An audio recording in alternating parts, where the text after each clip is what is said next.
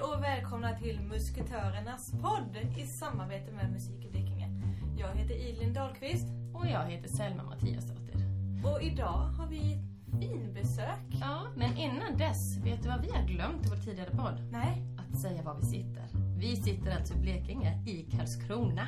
Ja, men det stämmer, det gör vi. Ja, så när vi pratade förra gången om Fur så det kanske är väldigt många som inte vet var Fur ligger. Men Fur ligger utanför Karlskrona, så här sitter vi. Och idag har vi en fin gäst med oss som sagt. Tack. Och vem är du? Ja, vem är jag? Jag heter Elina Gustafsson. Och vad jobbar du med? Ja, jag är ju lite mångsysslare. Jag jobbar i grund och botten på ABF som är ett studieförbund. Sen är jag ju också lite politiker på deltid och sen skriver jag krönikor i Sydöstran då, som är den lokala röda tidningen här i stan kan man väl säga. Vilket parti sitter du för? Jag är socialdemokrat och har varit politiker då i 7 år blir det nu. Det är inte dåligt, hur gammal är du? 28, så att jag började tidigt. Herregud, du ser. Ja, 29 blir jag ju höst ju, så att ja. Men det pratar man inte högt om. Det tuggar upp mot 30 även för mig. Ett hett ämne hos oss i vår podd här är ju framförallt näthat. Mm. Och där har ju du tyvärr en hel del erfarenhet och det är därför vi har bjudit in dig också. Ja. Det vill vi gärna höra mer om. Vad för erfarenhet har du kring det här? Ganska mycket. Och att innan liksom så här, när jag blev tillfrågad om att vara med här så tänkte jag bara, ja men det är väl klart att jag vill. Men grejen är att det har absolut inte varit självklart för mig att prata om det här. Jag tror att jag drabbades första gången 2012 och jag har haft jättesvårt att prata om det här. Jag har nästan liksom blivit irriterad när journalister har ringt för att jag har aldrig valt att bli någon form av liksom talesperson kring näthat, utan det har liksom bara flygit på mig ofrivilligt. Och jag liksom aldrig helt plötsligt så är jag liksom inbjuden så här, och tidningen ringer, kan du komma hit och prata om näthat? Och när jag vet inte, det är inte jag som hatar liksom. Men det blir nästan lite, alltså det här är någonting som har kommit till mig utan att jag har valt det själv. Men sen har jag också, ju mer tiden har gått och tyvärr desto mer barn jag har blivit, så har jag också tänkt att om jag kan hjälpa någon, det räcker med en person liksom, så är det ju också min skyldighet som medmänniska att göra det. Det är ju lite så vi tänker med den här podden också. När vi startade detta tänkte jag att det här kan ju lika väl bli fullkomligt flopp. Men om det är 3 personer som lyssnar på podden och lyssnar på det vi tar upp, då är det ju faktiskt 3 personer man har påverkat. Ja, och det är väl lite så jag tänker med liksom att kan jag bidra med någonting så vill jag gärna göra det, och det är därför jag kom hit idag. Kommer du ihåg den första gången du blev utsatt för nätet? Kommer du ihåg liksom vad det var som utlöste det? Ja, det var en krönika som jag skrev i Sydöstran då, på ledarsidan där. Vad hände den rubriken hette Stoppa rasismens ambassadörer, och den handlade egentligen om att jag var så fruktansvärt trött på hela den diskussionen som fanns på liksom nätet, och folk började länka hej vilt till olika bloggar och kallade det för nyhetssidor, och då blev det liksom att jag blev så trött på att de här alternativa bloggarna eller alternativa medier som de själva kallar sig för, att de spred bara nyheter om när det var invandrare eller asylsökande eller flyktingar som begick brott och sexualbrott och sådär. Och då skrev jag om det, att det är så typiskt liksom, att man alltid vaknar till liv när det är någon som är utlandsfödd som har begått ett sexualbrott, men väldigt sällan skriver eller bloggar om när det är någon som är född och uppvuxen i Sverige som har begått ett sexualbrott.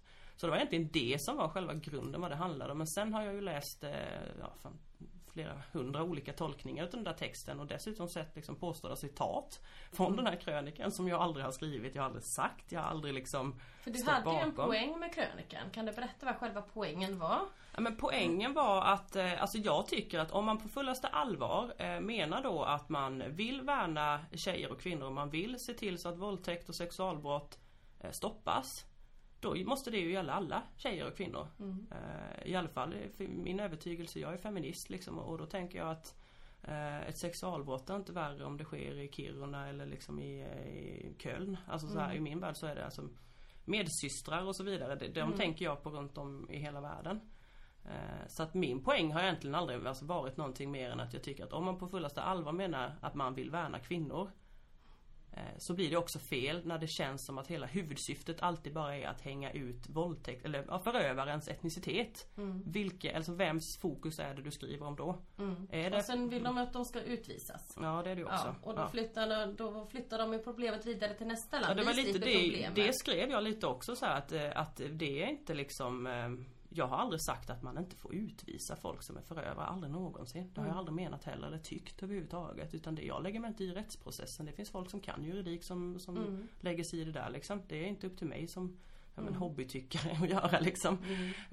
Men däremot så är det ju så att alltså, är man allvarlig med att man vill alltså, så här, bekämpa våldtäkter och bekämpa sexualbrott mot kvinnor och flickor och tjejer, då måste det ju gälla alla.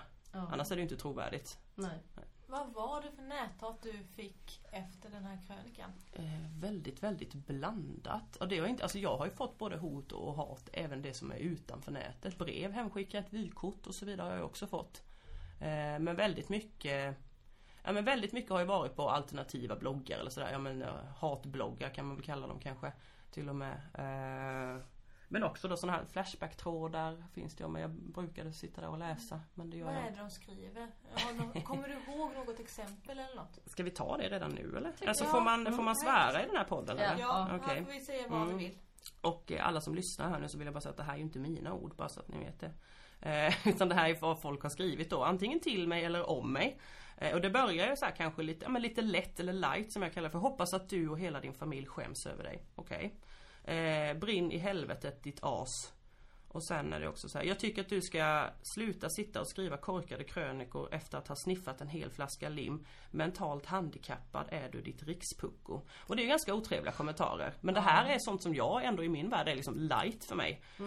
När vi går in på riktigt så här grova grejer, då kan det låta så här istället. Jag önskar dig all jävla olycka i livet och jag hoppas att du blir utsatt för en grymt förnedrande våldtäkt. Hur ser du ut egentligen? Tror du skulle behöva dig ett knull, men det måste vara jävligt svårt för dig att hitta någon som vill ta i dig med tång ens. Och sen så är det någon så här: du måste verkligen vara bottenskrapet i det här landet. Min frustration är större när jag tänker på dig än när jag tänker på alla jävla babianer som du vill importera. Tänk igenom din åsikt en gång till, ditt äckliga feministsvin. Kvinnor som dig borde utrotas. Och sen en till bara. Elina, om du läser detta så hoppas jag 1. att du har fått sparken, 2. att du har blivit gruppvåldtagen och 3. att du har fått AIDS. Du är en skamfläck som jag personligen vill kasta ut ur detta landet. Så kan det låta. Det är så jädra sjukt. Alltså vad säger man? Alltså, nej jag vet inte. Jag tappade orden där för det där var helt sinnesrubbat. Man ryser liksom. Man ryser. Alltså jag som hör det här, jag liksom ryser och tänker, vänta lite här nu. Vad är det som händer? Alltså hur känns det när du får såna här grejer? Du säger att det är light, men det måste ju ändå kännas. Alltså blir du förbannad eller blir du ledsen eller trött eller får du att känna dig som förtroende, för det är ju ändå förtroendevald politiker. Får du dig att känna att är det värt det eller? Ja men alltså och grejen att det här är ju ändå som sagt 2012, så det här har pågått våren 2012 var första gången och då mådde jag alltså fruktansvärt dåligt. Jag var jätteledsen, jag var rädd nästan hela tiden.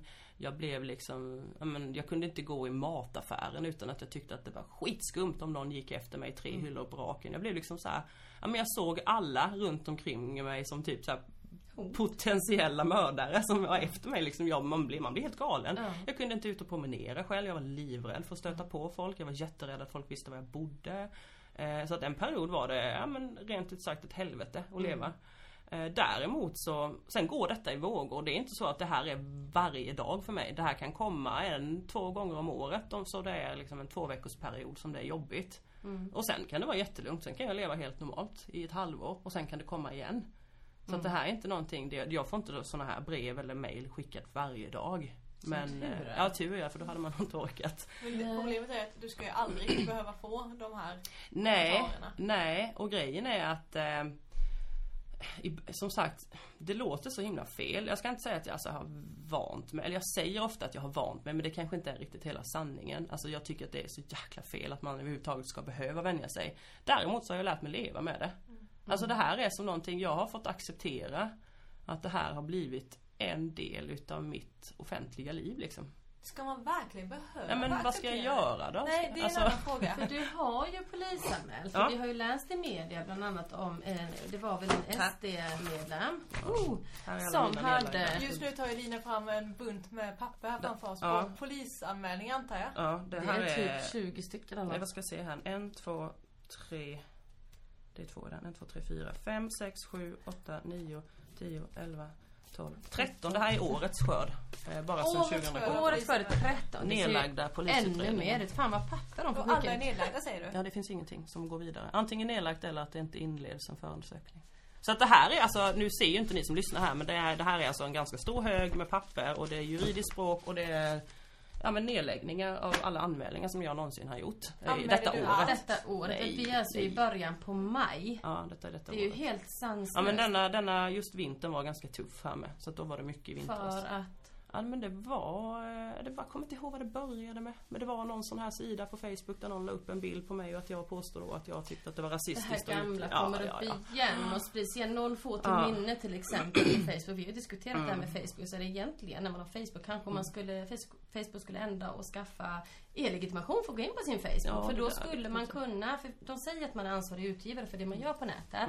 Men sen när det gäller lagen så är man ju ändå inte det. Ja, men det är hade det man som haft inte... e-lägg så hade man ju kunnat säga att nej, men det här är ditt e-lägg och du har gått in med det så du är ansvarig. Ja, det där kan inte jag lägga mig i. Alltså, jag vet inte hur nej, det men funkar. vi har pratat om det liksom att eftersom att uppenbarligen inte det räcker med att du har ett eget inlogg och så här för att man är väldigt utsatt för nu får ju de människorna som har delat det upp till sina minnen. Och då delas det igen och då drabbar det dig igen. Ja, det gör det. Och det är alltså grejen att i början var det så här, jag tror att jag var ute och dementerade det här citatet. Alltså jag vet inte, jag kan inte räkna hur många gånger jag gjort det. Och sen till slut så känner jag bara, nej, det spelar fasen ingen roll hur många gånger jag går ut och säger att så här tycker jag inte och det här har jag aldrig sagt. Folk kommer ändå liksom, vill de ha denna sanningen om mig så kommer de fortsätta sprida den här sanningen. Och dessutom så är det så här att den här mobben på nätet som uppenbarligen då hatar mig och vill se mig dö, de vill ju såklart hålla liv i denna alternativa sanningen då. Så att, och sen tror jag, alltså syftet är ju såklart också att jag ska bli skrämd, att jag ska bli rädd, att jag ska hålla käften och det tänker inte jag bjuda på. Bra. Men vi läste ju nu i tidningen också för att det var ju så här att det var en SD-ledamot uppe i Södertälje, va? Södertälje tror jag. Som hade ju hotat dig och skrivit på nätet och önskade att du skulle bli våldtagen av aids-araber. Ja, fast det var ju inte ett hot. Det är inte ett hot att skriva så. Nej, det var en önskan. Det var en önskan förstås. Ja. Men nu läste vi tidningen för vi har varit ganska paffa över att alla dessa nedläggningar då. Att det är så sorgligt att man ska kunna bli behandlad så i vårt samhälle. Det är ju trakasserier kan jag ju tycka. Ja. Men att det ändå får fortgå, man får inget straff för det. Men nu såg vi ju faktiskt i tidningen att den här personen hade blivit utesluten ur SD. Så jag tänkte att det är i alla fall en liten upprättelse. Men det är så långt efter, varför gör man inte det direkt? Ja. Men det var ändå en reaktion till slut. Alltså det var det, jag blev aldrig riktigt klok på om det faktiskt var så att hon hade blivit utesluten eller om hon bara hade låtit bli att förnya sitt medlemskap. Kan vara så, jag var inte riktigt. Alltså och sen är det så här, folk har frågat mig, vad tycker du att för det är ju ganska många sverigedemokrater som har skrivit hatiska, kanske inte, alltså i och med att ingen har blivit dömd för hot mot mig så kan jag inte säga att folk har hot, eller det är det som är så svårt att säga, alltså vad man ska säga. Men personligen blir ju din upplevelse som räknas. Ja, och då är det eller inte? Ja, men det är väldigt många som frågar mig då, vad tycker du ska hända med de här typ sverigedemokratiska politikerna som är ute där. Så här, det är ju inte upp till mig att avgöra vilka företrädare ett annat parti har. Det är ju upp till dem själva. Alltså det kan ju inte ligga på mig, det ansvaret. Jag kan bara ta ansvar för det jag gör liksom. Man önskar ju ändå någonstans att alla människor, oavsett om de är partipolitiska eller icke, vi har fått lära oss att alla människor måste ta ansvar för det man gör. Vi lär våra barn att inte bita andra barn redan på dagis. För det får konsekvenser, men som vuxna så kan vi liksom ha vilda västern på nätet. Ja, och utan att möta några konsekvenser. Det är otroligt sorgligt, för det händer ju någonting inom en människa som blir utsatt för så hatiska kommentarer att någon önskar en så illa liksom, som inte ens känner en. Det måste vara fruktansvärt att önska mig att de fick en konsekvens och kanske la av, men det är ju vilda väster verkar det som. Ja, men grejen är, det här tycker jag också är jättesvårt, för att alltså alla de här anmälningarna, det gör jag liksom, jag vet nästan redan innan jag anmäler att det här kommer inte leda någonstans och det här kommer bli, alltså jag kommer få ett brev hem om 2 veckor där det står att förundersökningen inleds sig eller brott kan ej styrkas. Jag vet det, men jag anmäler ändå för att markera. Och sen, alltså grejen att syftet, det är kanske inte så att jag av egen personlig vinning tycker att det vore kul om någon blir dömd för det. Absolut inte. Och ibland så kan jag till och med tänka, jag tror ju, och folk kan kalla mig naiv om de tycker, men jag tror väldigt mycket på det här med samtal. Alltså att kunna prata med varandra, och jag är faktiskt också öppen för förståelse och förlåtelse. Så ja, det har ju hänt ibland att jag har ringt upp folk som har liksom smsat mig och skrivit hot eller hatiska grejer. Och pratat, alltså inte argt, jag har inte ringt och skällt, jag har bara berättat vem jag är och frågat liksom, tänker du på att jag är en person när du skriver så här till mig? Har du barn?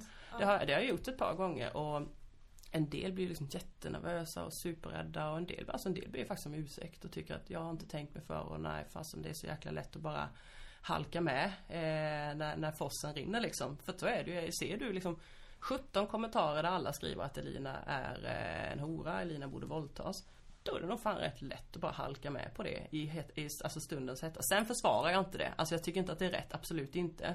Men ibland har det på något sätt så har det också hjälpt mig i att om jag faktiskt får, alltså om jag pratar med den här personen i telefon, jag hör personens röst, jag hör att den är ångerfull. Det är också ett sätt för mig att jag behöver inte vara rädd för den här personen på riktigt. Ja. Så att det är lite både självterapi eller så här för att jag inte, men den här personen kommer faktiskt inte döda mig. Nej. Det är ju en bekräftelse på det att jag faktiskt har ett samtal med den här personen och många gånger så landar det ju faktiskt i det att de är ångerfulla och när jag ska ta bort det jag skrivit och jag är ledsen när jag förstår att jag har sårat det och sådär. Och ja, då är inte jag, det är inte så, då förlåt, det finns ingen anledning för mig att skälla vidare då.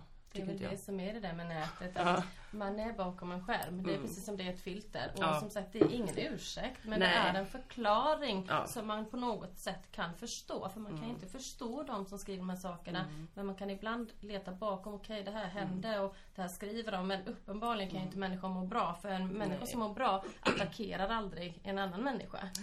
Nej. Det gör man inte. Men tror du själv att det är skillnad mellan manligt och kvinnligt näthat? Jag tänker, tror du att du har fått mer näthat för att du är kvinna, eller tror du inte att det är alls? Alltså jag tror att näthat eller så här, det är nog svårt och jag har ingen statistik eller så. Däremot så tror jag att näthat är annorlunda riktat mot kvinnor för att det är så mycket mer fokus på alltså med sex. Det är så mycket sexualiserat.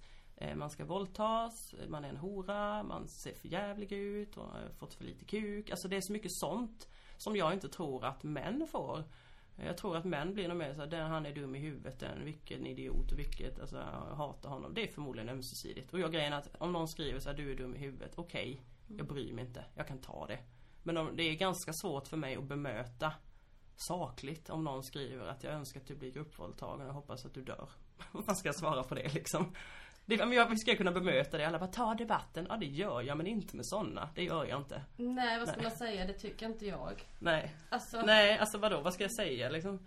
Och grejen är att jag tror nog allvarligt att folk i min närhet tar detta hårdare än vad jag gör själv i dagsläget. Min mamma blir ledsen ibland, eller rätt ofta. Och min sambo tycker att det är tufft och så. Hur känner du själv? För jag vet ju att du har en liten pojke hemma också. Ja, alltså jag har ju en son och än så länge är han så pass liten att han inte vet och förstår det här.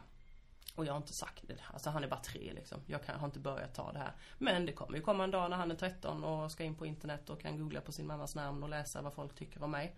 Och jag fasar för den dagen, ska jag väl säga. Det känns inte roligt.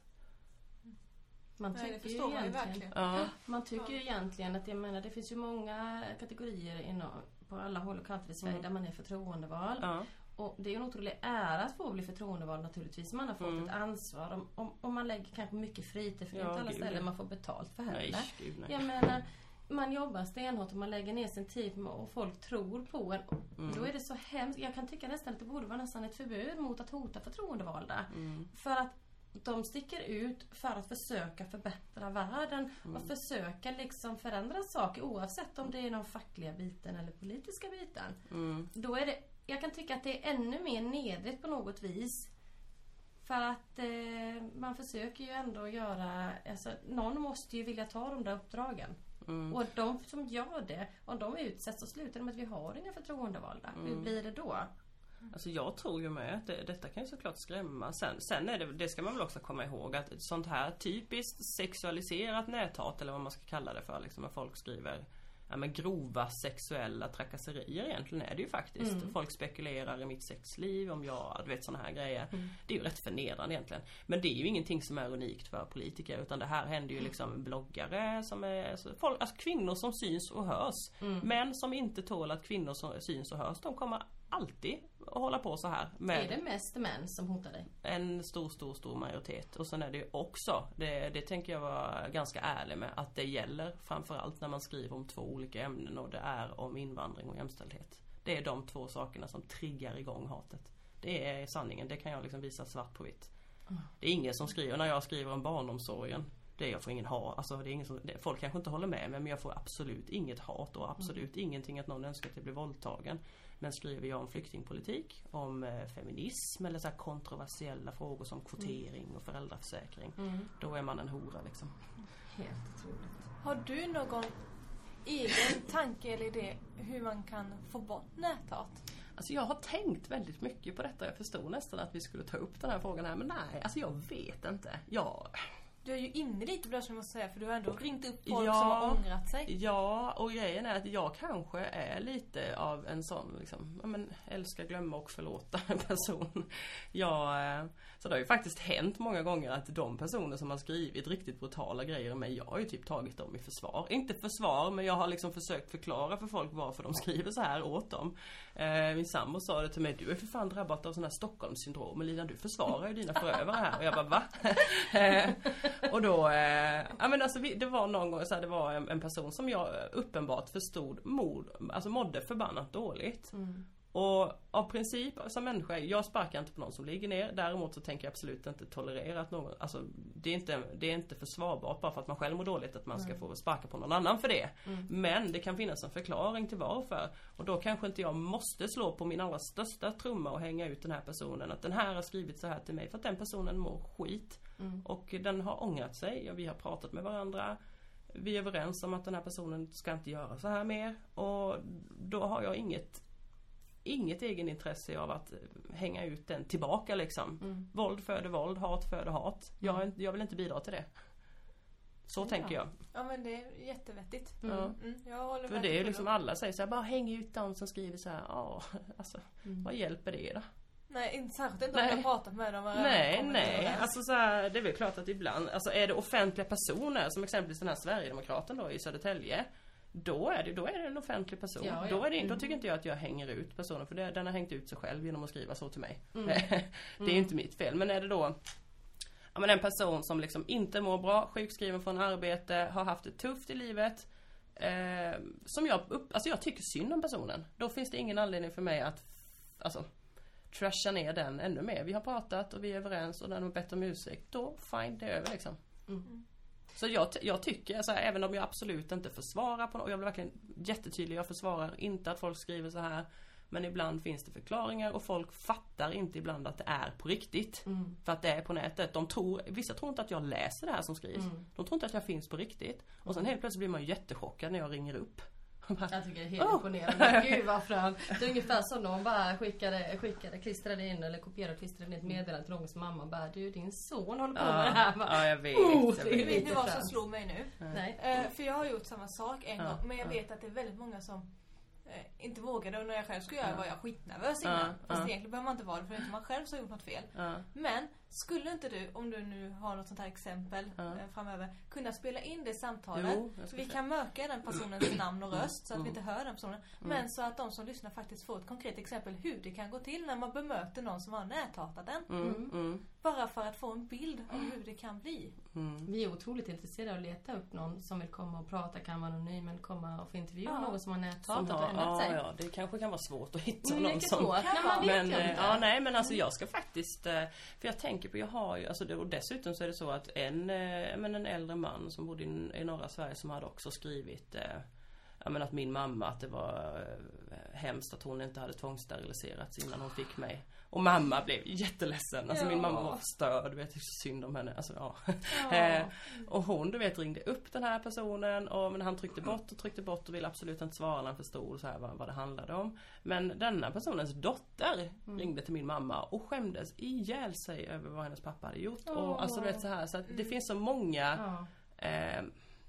Det är faktiskt, det är inte bara den som ger kommentaren och den som tar emot den. Det är faktiskt många runt omkring. Det är alla som läser det. Det är personernas familjer. Alltså det drabbar så många fler. Vi alla människor. Ja, och alla runt omkring liksom. Jag hade skämts ihjäl om min pappa hade skrivit såna här grejer. Jag tycker det var skitjobbigt. Gode gud, jag har klippt av kabeln till alltså det är liksom... Nej, så att det är så många... Det är svårt att bara säga, vi måste... Alltså stoppa, ja det är klart man måste stoppa, men det är så svårt att ha någon enkel lösning på det, för det är så inte stort. Finns en lösning. Nej, det kanske tror jag inte många. heller. Superbra samtal, Lina. Nu har jag lite frågor till dig, va? Ja, spännande. Har du fått dickpics? Ja, det har jag. Har du? Ja, av klart. vem? Eller nej, men... Du har precis suttit här, jag har inte hängt ut en av mina haters här liksom. Det kommer inga namn, alltså, så roligt ska vi inte ha. Det jag menar alltså, är det någon du har relationer med eller några okända? Både helt random folk har jag fått det av. Första gången var när jag var typ ganska ung. Jag tror jag var 15. Och då vet när man började så här chatta på Funplanet och allt vad det hette. Och så började man webcam. Och då stod någon där och höll i sin snopp. Så hemskt det var. Jag var jätterädd. Jag bara klickade ner fort. Jag vet. Men då tyckte jag att då tyckte jag det var jättejobbigt. Men sen ja, det är väl klart man har fått det. Och ja, jag vet inte. Det är ingen av mina haters som skickar dickpics som kan förstå att jag kommer liksom nej, det är det ju inte. Så inte så jättevanligt är det ju inte. Nej. Och vi antar, eller nej det ska vi absolut inte. Vi frågar, neutral fråga. Har du någon gång skickat snipchats? Nej. Snipchat. Nej, det har jag inte. Jag har aldrig tagit en bild på och skickat till någon. Det har jag inte. Jag brukar tänka så här, jag har inte heller fått en sån här dickpic. Men jag brukar tänka så här, men om man nu ändå skickar en dickpic, kan de inte åtminstone ge ett leende och näsa mun så man vet om den är glad eller inte? För jag menar, poängen är att skicka en bild, det är att man smilar när man är bekymrad. Men en bild på en snopp. Det är inte så här, men är den glad eller ledsen? Ja, men då fattar kanske du på det humöret idag. Alltså här känner jag mig gammal i sådana här samtal. För jag har aldrig haft det här med Tinder och sådana här grejer, du vet. Det verkar så himla lätt att ragga på folk nu för tiden. Jättemycket ungdomar har Tinder och något som heter Yellow som har kopplat ihop med Snapchat tydligen. Okay. Jag har blivit väldigt välinformerad av yngre förmågor. Och där kan man tydligen bli vän med helt random och sen kan man träffas, vilket är så jävla livsfarligt. Och det var ju mycket snack om det när jag var tonåring, men absolut inte fick träffa någon på nätet som man hade pratat med på nätet. Men det började smyga sig tillbaka med det här Yellow tydligen. Och då träffar man dem inne i stan och så är det helt random folk som du kan ta kontakt med. Men för att, alltså nu kanske jag kommer in på det vi har pratat om innan, men det här med att vara rädd. Alltså så här, vara rädd. Det är också en sån grej som jag har typ tänkt på så här i efterhand, att jag har valt aktivt och jobbat med att inte vara rädd. Alltså jag vill kunna, i början var det jättejobbigt, allt det här liksom med hat och sånt, men nu har jag verkligen kommit till alltså jag utmanar nästan mig själv liksom. Jag går promenader när det är mörkt bara för att jag ska kunna bevisa för mig att jag vågar och kan. Så jag utmanar mina rädslor liksom. Ja, men jag är inte rädd, jag går själv, jag kan göra alltså så här. Du ska kunna leva ditt. Ja, och även om man ibland är det så handlar det alltså så här, men nästan lite där, jag ska utsätta mig för det för att träna bort det typ. Jag vill inte leva, jag vill inte vara rädd. Nej. Absolut en förebild. Tack, vad kul. Tusen tack för att jag fick komma hit. Ja. Och vi måste fortsätta med ett annat poddavsnitt vad gäller den här Yellow. Ja, jag ska bli, alltså hon har laddat ner appen till mig. Jag tycker det är väldigt jobbigt. Jag får sitta i de här bitarna kan ni i alla fall inte fråga mig, för det har jag ingen koll på. Det ska vi ta ett annat Lycka till. Tack så mycket och fortsätt köra det här, det är roligt att lyssna på er. Tack. Tusen tack. Ha det så bra. Hej.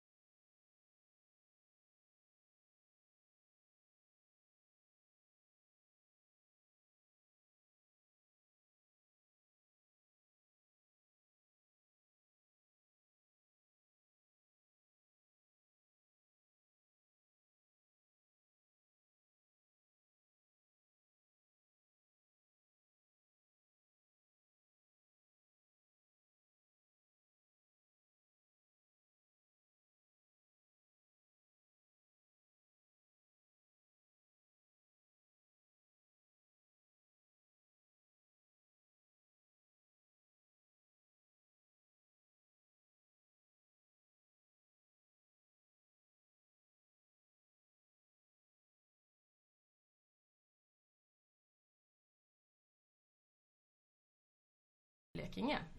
Vi sitter i Karlskrona i Blekinge. Och vi som är här är Selma Björk Mattiasdotter och Elin Dahlqvist. Numera Dahlqvist. Enligt Selma. Ja, flashback faktiskt. Ja. Och vi har en fantastisk gäst med oss här idag. En stark kvinna. Vid namn Sofia Alin. Vem är du, Sofia? Ja, vem är jag inte? Politiker, entreprenör, typ samhällsdebattör kan man väl säga. Moderaterna. Jag föreläser och utbildar inom normkritik. Jobbar väldigt mycket med Pride och hbtq-personers rättigheter och sådär. Ja, kort version. Man ser och hör dig lite överallt helt enkelt. Hoppas inte överallt. Men jag vill inte bli så överallt. Inte i alla sammanhang. Nej, men det är kul att man får engagera sig och att folk tycker att det man gör är bra. Det är jättekul. Absolut. Vi har ju bjudit hit dig idag för att prata om temat näthat. Vad har du för erfarenheter? Alltså, Lina berättade för oss, som var i förra avsnittet, att det var ungefär 5 år. 2012 hade det börjat hos henne. Ungefär. Och då hade inte hon varit i ett par år i politiken när det kom. Vad har du för erfarenheter? Kom det väldigt fort? Eller har det någonting som har utvecklats efterhand? Eller när var din första drabbning? Alltså, för det första så tycker jag liksom just det här med näthat, man måste se det för vad det är. Det är hot och trakasserier oavsett hur man får det. Jag har erfarenhet av att få liksom så här maskinskrivna brev hem till mig, och de är ju lika. Ja, och det är liksom, det är ju inte annorlunda mot vad näthat är, utan det handlar ju om människor som sitter bakom då, oavsett om det är en skrivmaskin eller om det är ett tangentbord vid en dator. Alltså det handlar om människor som liksom sitter bakom någon form av skärm och tycker att nu kan jag skriva vad som helst. Och den här personen ska bara ta det. Så att, alltså det är klart att näthat skulle jag säga att jag har varit drabbad av. Jag kan nog inte ens komma ihåg när det började, för det är så pass länge sedan. Och tyvärr så är det så att det blir ju någon form av vana också. I början så var det väldigt obehagligt. Men på något sätt så blir det en vana där man lite så här sållar i vad ska jag ta åt mig, vad ska jag inte ta åt mig. Man bygger upp någon form av så här sköld. Vilket man inte ska behöva göra naturligtvis. Alltså det är fruktansvärt med näthat. Och så många unga tjejer till exempel som sitter hemma och liksom mår så fruktansvärt dåligt av det här. Som kanske inte har den här förmågan att försöka bygga upp den här skölden och inte ta åt sig. Kommer du ihåg vad det var som utlöste att du fick näthat första gången? Nej, men det är ju framförallt det att jag tycker om att debattera. Alltså jag ger mig gärna in i debatter. Jag tycker om att liksom prata om mina åsikter.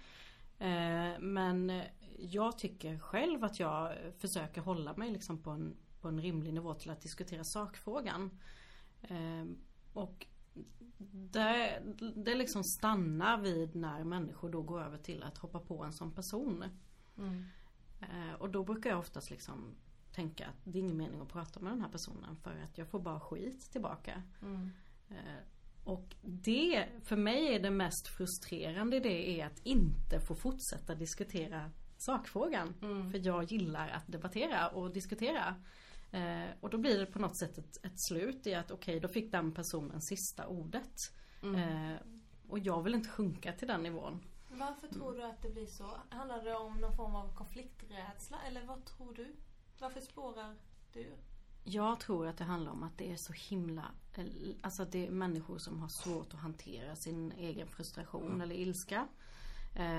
Att man ser inte på människovärdet på det sättet som vi vill ha i samhället, utan man tänker liksom att du är en offentlig person, du ska bara ta det.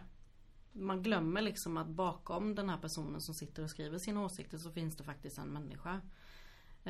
Alltså de här liksom skrivmaskinsbreven liksom, de kommer hem till mig som privatperson, även om jag är en offentlig debattör. Och i detta fallet så handlar det då om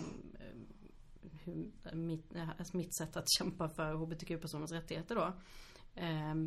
det liksom kommer hem till mitt hus där jag bor, där jag har mina barn som inte alls har med detta att göra. Och jag tror att väldigt många har svårt att liksom se det, att det faktiskt sitter en människa bakom. Sitter en mamma där bakom som får de här breven. Ja. Har du något exempel på vad de har skrivit i de här breven som du har fått hem? I just de här breven så handlar det om att jag sprider bögsjukan. Jag har fått liksom utdrag ur Bibeln på hur man får brinna i helvetet och så vidare för att man står för det här. Men det är just de specifika breven då, för det handlar om just det här med mitt engagemang i Pride och så vidare. Jag tänker, har dina barn, för jag vet att du har några stycken, har de sett de här breven? Nej, vad skönt. Jag tänker, den äldsta tonåringen har gjort det faktiskt. Ja, hur blir det familjemässigt då? Alltså förstår de situationen? Nej, och jag försöker ju, alltså jag har de äldsta då, det är mina bonusbarn då, så att kanske jag inte kan styra lika mycket, men om man säger mina barn, vi tog ett beslut väldigt, väldigt tidigt att våra barn ska liksom inte exponeras någonstans så. Därför att vi vet liksom människor som sitter bakom sina skärmar och skriver saker.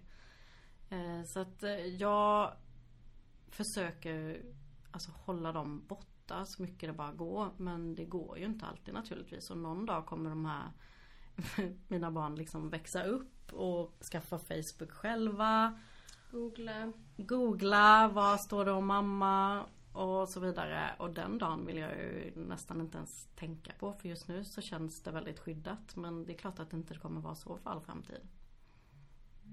Det är det liksom, man kan ju tänka att det är nästan det är en inskränkning på yttrandefriheten på ett sätt och vis, ja. För att det gör ju att du känner att du som nu skyddar du dina barn, och du ser ju hela tiden faran med vad som kommer hända den dagen de får reda på det här. De kommer förmodligen bli helt knäckta och jätteledsna och rädda kanske när du inte är hemma. Och det tycker jag är lite läskigt, för att då formas vi utav omvärlden. Alltså man har ju ett förtroendeuppdrag, du ska utföra saker, du vill liksom ge din själ i detta, men som straff då så kan inte du ha normalt tänk, eller normalt, men ett tänk som alla andra har, utan du vet att dina barn kommer förmodligen drabbas i framtiden, och det kan jag tycka är lite läskigt, för det gör ju ändå att man tänker det 1, 2 och 3 gånger, och man vet inte hur man reagerar sen när barnen får reda på det här. Kommer du att känna att du kommer vilja fortsätta, eller kommer du välja att sluta på grund av det här, och då är det inte ditt val längre, utan då är det påverkat av yttre krafter, tänker jag.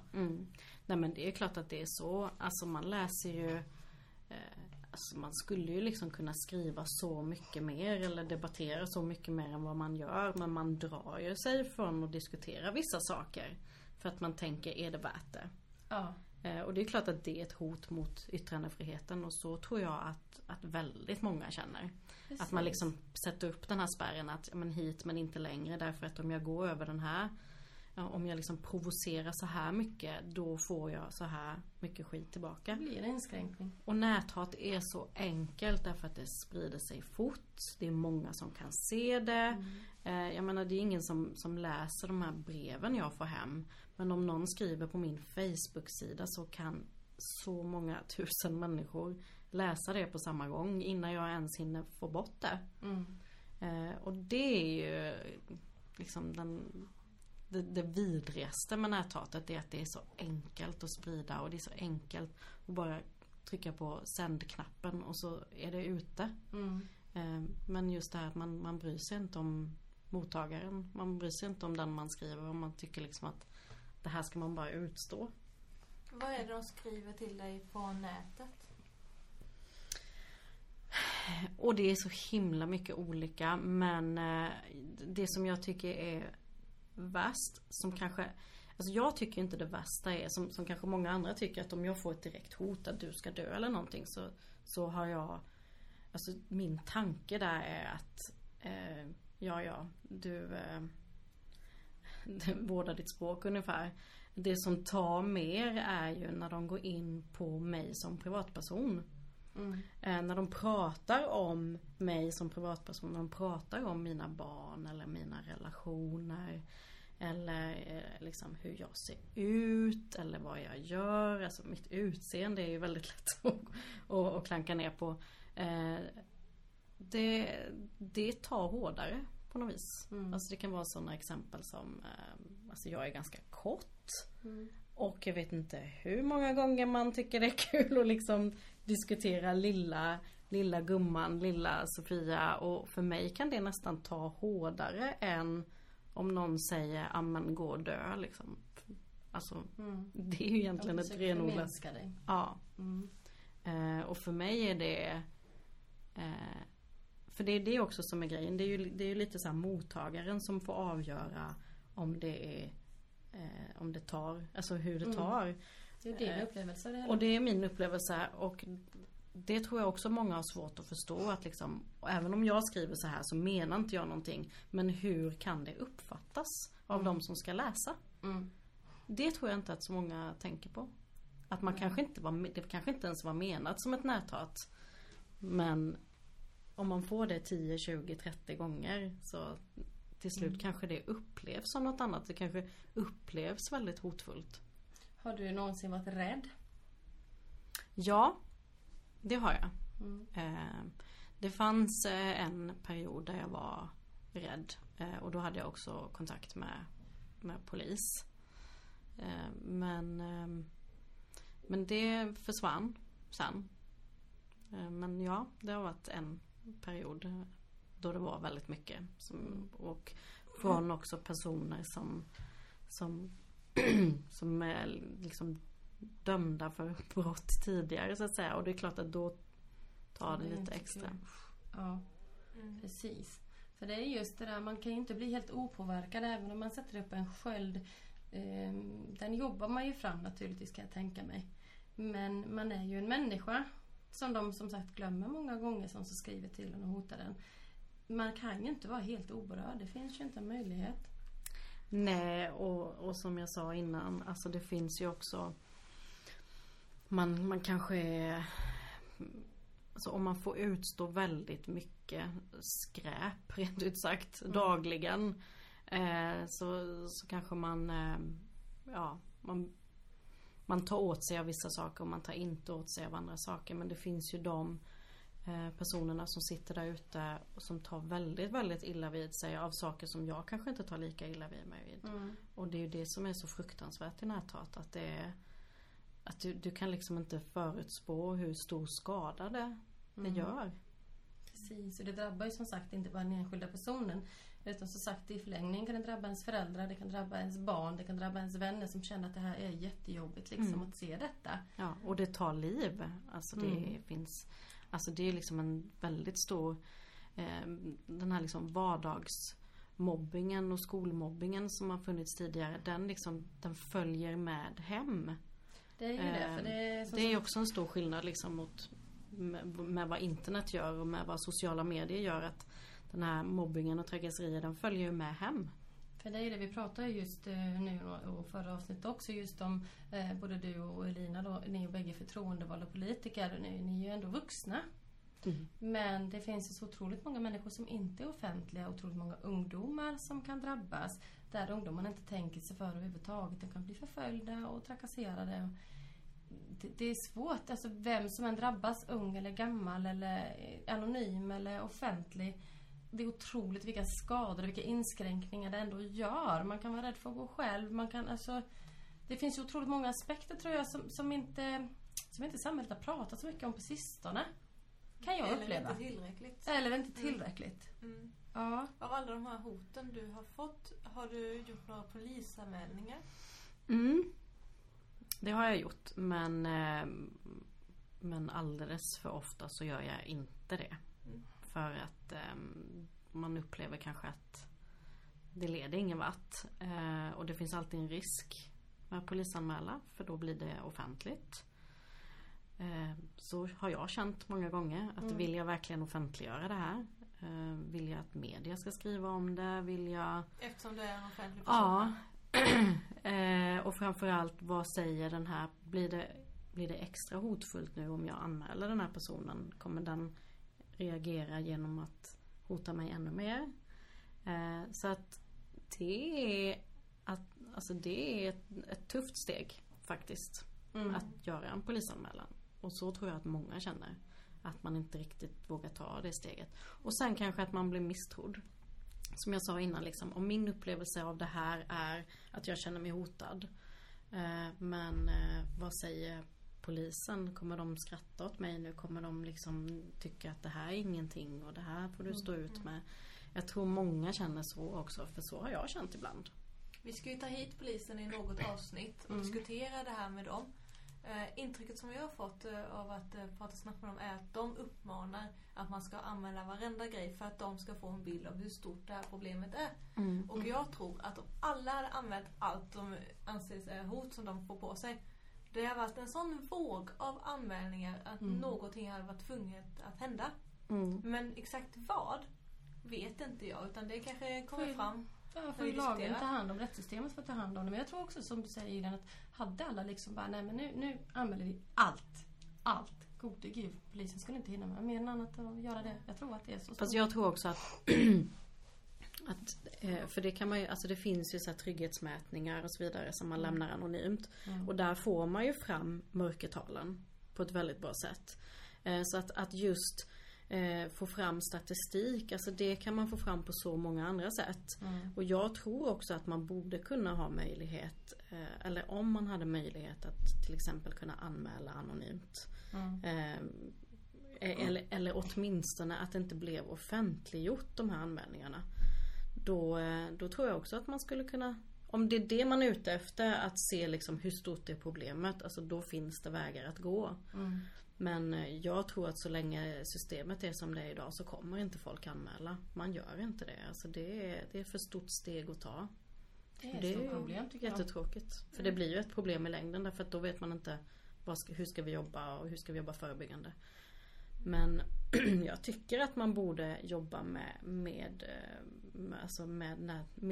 näthat. Därför att alltså vi måste sluta blunda för näthat. Alltså det är ett stort problem. Det räcker att du scrollar i 2 timmar på Facebook så kommer du hitta det. Ja, det räcker så med minsta artikel. Ja, så att det liksom att om det skulle vara problemet att man inte har tillräckligt mycket statistik för att se att det är ett problem, alltså då får man gå ut på sociala medier mer. Men jag tror att man gör det från polisens sida, men man kanske behöver göra det mer. Alltså att polisen verkligen finns på sociala medier. Och jag tror att det är väldigt bra det här just att i många kommuner och även i Karlskrona så har man ju börjat alltså bli mer synlig i sociala medier. Det finns poliser som twittrar, det finns man gör inlägg på Facebook. Och bara av att visa att vi finns här så tror jag att det gör att många tänker till också. För innan har sociala medier varit lite så här en frizon. Att om du inte tar en screenshot på det här och skickar och gör en polisanmälan så kommer det aldrig polisen till kännedom. Men alltså nu när man ändå ser att polisen finns på sociala medier så kan det bidra till att det blir lite lugnare. För det är samma sak som att det finns ju bevisat att trafiken blir lugnare bara att det är poliser som kör runt på vägarna. Jo, så är det ju. Varför skulle inte det kunna appliceras på sociala medier? Om man ser att polisen finns här så kanske det skulle skapa ett lugnare klimat på sociala medier. Att man bara syns. Det är jättekul att du drar upp den, för vi har varit inne på något liknande fast inte polis utan typ som fältgruppen som kan gå och vakta lite på nätterna med lite fulla ungdomar och sådär. Att det skulle finnas på sociala medier som hjälper till där det spårar ur. Eller rapporterar in när det har spårat ut totalt eller dylikt. Det finns ju faktiskt en grupp som går in och tar debatten. Ja, om du är med den. Jag är här. Den finns på Facebook och där går man aktivt in för att älska de här näthatarna och ta debatten sakligt och tydligt. Bra sätt. Ja, otroligt bra. Jag har inte varit med så länge, men nu är jag med och det är otroligt intressant att se vilket bra jobb de gör. De bemöter och diskuterar till hjälp av varandra och framförallt sprider kärlek. De liksom, men de är fantastiska. Absolut sevärt att kika in på Jag är här. Sånt borde finnas mer ska jag säga. För egentligen borde ju vara så att alla är med i den gruppen. Alla borde vara med, men vi vet ju att så ser inte samhället ut. Men, inte än i alla fall. Nej, någonstans myndighet skulle kunna ha en Jag är här-grupp av någon variant. där de faktiskt har kunskaper om att det är medvetna om att det du gör just nu, det är faktiskt ett brott. Till exempel, alltså om polisen hade haft en jag är här-grupp, man är med och de går den här debatten. Att vet ni vad ni skriver just nu? Det är precis det du trycker på. Det är kunskap. Man förstår inte, tror jag, i många fall att det kan vara så som du också var inne på, att jag har liksom glömt bort att det är en privatperson jag pratar till. Jag har glömt bort att det är en mamma jag pratar till. Och på något sätt måste vi slå ner den skärmen så att man verkligen förstår. Eller, ja, men vi har ju så mycket rutiner och så här för, alltså vad gör jag som privatperson om jag ser ett barn som far illa? Jo, jag anmäler till socialtjänsten och så, men vi har inga sådana rutiner för sociala medier. Nej. Jag tror att väldigt många föräldrar till exempel borde finnas på sociala medier. Om det nu är så att ens barn har Facebook och Twitter och allt vad det heter, då måste du också skaffa det. För du måste se vad dina barn gör på sociala medier. Det är jätteviktigt. Det är liksom... Såg du insändaren förresten från en ungdom som har skrivit en insändare? Föräldrar, sluta kolla upp. Jag har inte hunnit läsa den, men jag såg den pluppa förbi. Jag tyckte inte vi skulle kolla deras Facebook och inte Twitter. Och jag är hemskt ledsen, men alltså det kommer jag göra till de vuxna. Så är det. För att de berättar ju inte alltid hela sanningen. Jag inte bara för att veta att mitt barn håller god ton på nätet, men även för att se att andra barn håller god ton mot nätet mot mina barn. Jag vill inte att hon ska få dickpics, och hon kommer förmodligen inte tala om det för mig heller. Men hittar jag en dickpic så ska jag hitta den alltså, så att jag kan agera och skydda mina barn. Sen förstår jag att de tycker, det tyckte man ju själv, att föräldrarna skulle inte lägga sig i. Men det är ju faktiskt vår uppgift att skydda dem och skaffa. Jag gör precis samma sak i Snapchat. Oh my god, jag fick ju skaffa det snabbt. Jag har ingen aning vad grejerna är, men har hon det ska jag ha det. Jag tror att det är superviktigt, för att annars hänger man ju inte med. Men det är ju som sagt ingen barnlek med alla dessa appar som finns. Nej, och man skapar klassgrupper till exempel på skolan. Jag har ett exempel på min bonusson som var med i en sån här klassgrupp. Det var alla elever i hela klassen, och han blev så liksom utfryst och mobbad i den här gruppen. Och vi hade möte med rektor och lärare, och det enda de säger är att nej, men vi kan ju inte göra någonting. Vi kan ju inte förbjuda att de startar grupper. Jo, det kan ni faktiskt göra, eller kräva att det ska vara en vuxen med i de här grupperna. Alltså det är klart att man som skola, föräldrar, samhälle i stort kan agera. Det finns massa sätt att agera på. Det värsta man kan göra är att liksom luta sig tillbaka och säga men vi kan inte göra någonting. Det är klart att man kan göra någonting. Man kan alltid göra någonting. Man kan som rektor kontakta Facebook och säga ni får stänga ner den här gruppen därför att det förekommer mobbing i den här gruppen. Liksom när man får screenshots med liksom bevis på att här förekommer mobbing, stäng ner. Alltså ja, det kommer kanske dyka upp en grupp till dem. Då stänger man ner den också. Det får inte förekomma mobbing och näthat på nätet. Alltså det måste vara nolltolerans mot det. Jag tycker vi är för mesiga. Vi accepterar det alldeles för mycket i samhället. Otroligt intressant. Ja, det där var lite tufft att höra. Jag tycker synd om din bonusson där. Mycket. Ja. Tufft. Ja. Jag måste ju automatiska fråga mig alltid har. Har du fått dickpics? Ja. Jättemånga eller bara få? Nej. Nej, jag ska inte säga att det är jättemånga. Men det där är en sån där grej som jag bara tycker är så fruktansvärt liksom onödigt.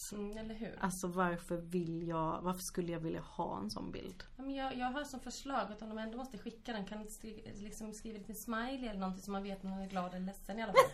Om man ändå ska skicka, för liksom få en bild på en snopp, tänker den säger mig ingenting liksom. Nej, men ler den eller har den en dålig dag? Alltså då är i alla fall ett budskap med, tänker jag. Men det roliga är, vad heter tjejens motsvarighet? Är det Snipsnap? Är det, vad finns det för motsvarighet till tjejerna? Snipsnap. Ja, herregud. Har du skickat en Snipsnap? Nej, det har jag inte. Jag träffade faktiskt en kille, jag jobbar ju på natten, så var det en kille som kom fram där och sa till mig, vad söt du är liksom på väg till bilen, fina smilgropar har du. Så jag sa, så jag måste fråga dig, har du någon gång liksom skickat dickpics? Och det hade han ju gjort. Och jag gav honom tips att alltså, ska du ändå göra det, så tycker jag du sätter lite smiley då. Men då frågade jag, tjejbilden då, får du bilder? Och det fick han ju. Men hur ser de bilderna ut då? Jag är ju lite störd, va? Så att jag Så tar de bara en bild på hönan då liksom. Eller snippan eller vad man nu vill kalla det. Nej, det gör de inte. Man vill inte ha en närbild bara på den. Och där går jag igång. Vänta lite, ska vi ta jämställdheten ända dit? Varför förutsätter män att det är så himla vackert att få en snopp skickad till sig på en bild? Men sen tycker de inte det är så vackert att få en kvinnas underliv skickad på en bild. Nej, då ska det vara kurvor och bröst och sånt där. Jag tänkte till och med dit har den här jämställdheten, jämlikheten jagad in oss i ett hörn. Vad är det för fel på det då? Om det nu ändå ska skickas. Vad tänker ni? Ja, det är sjukligt intressant, verkligen. Men sen är det klart att det finns ju skillnader också. Alltså om man skickar sådana där bilder med sin partner. Ja. Så är ju det är ju en sak. Då har man ju en överenskommelse nästan. Ja, lite så här. Ja. Men om det kommer liksom för som i en hotfull situation.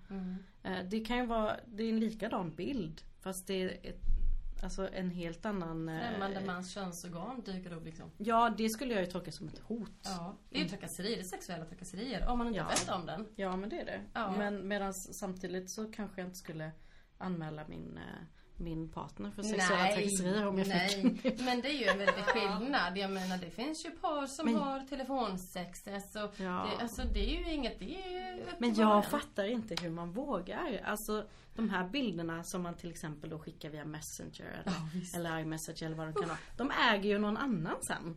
Om jag skickar ett bild på mitt könsorgan via Messenger så äger Facebook den bilden. Ja, det är helt sjukt. Och vilken hacker som helst kan få tag i den. Ja. Varför vill jag utsätta mig för det? Det tror jag också är ett problem faktiskt.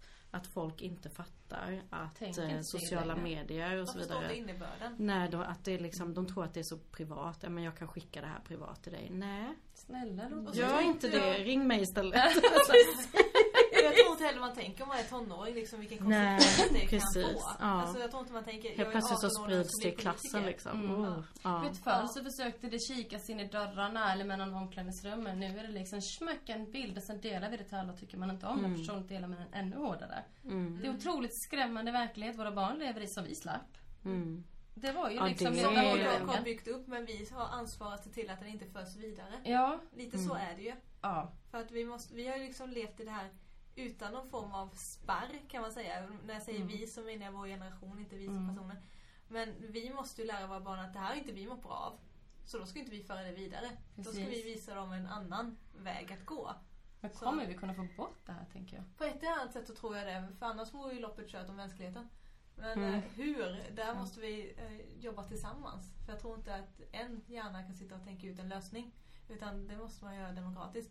Hur är det bästa för oss som grupp att stötta det här? Är det regler på Facebook?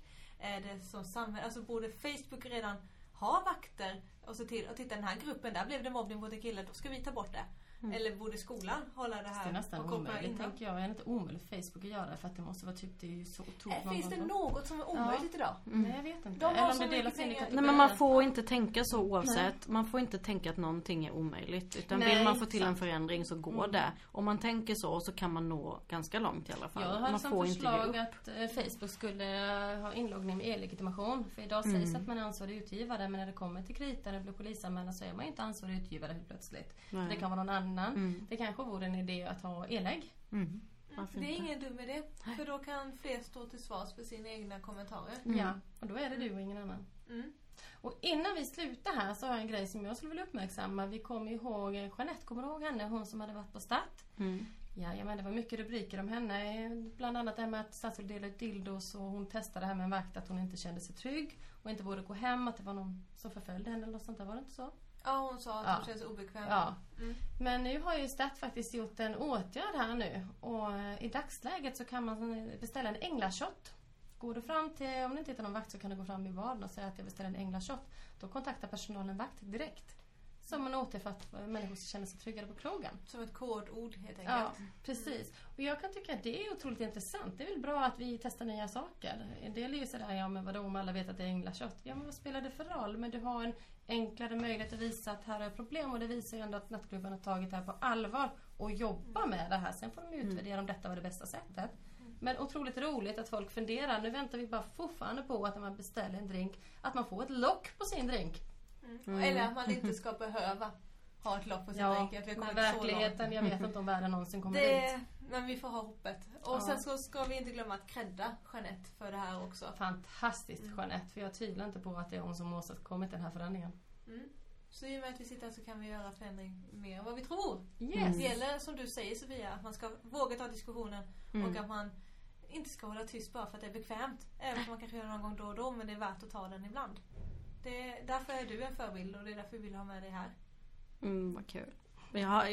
Jag vill verkligen uppmärksamma människor att även om man inte känner folk och tycker att det här är inte min kompis eller så. Om man ser någonting på sociala medier, svara.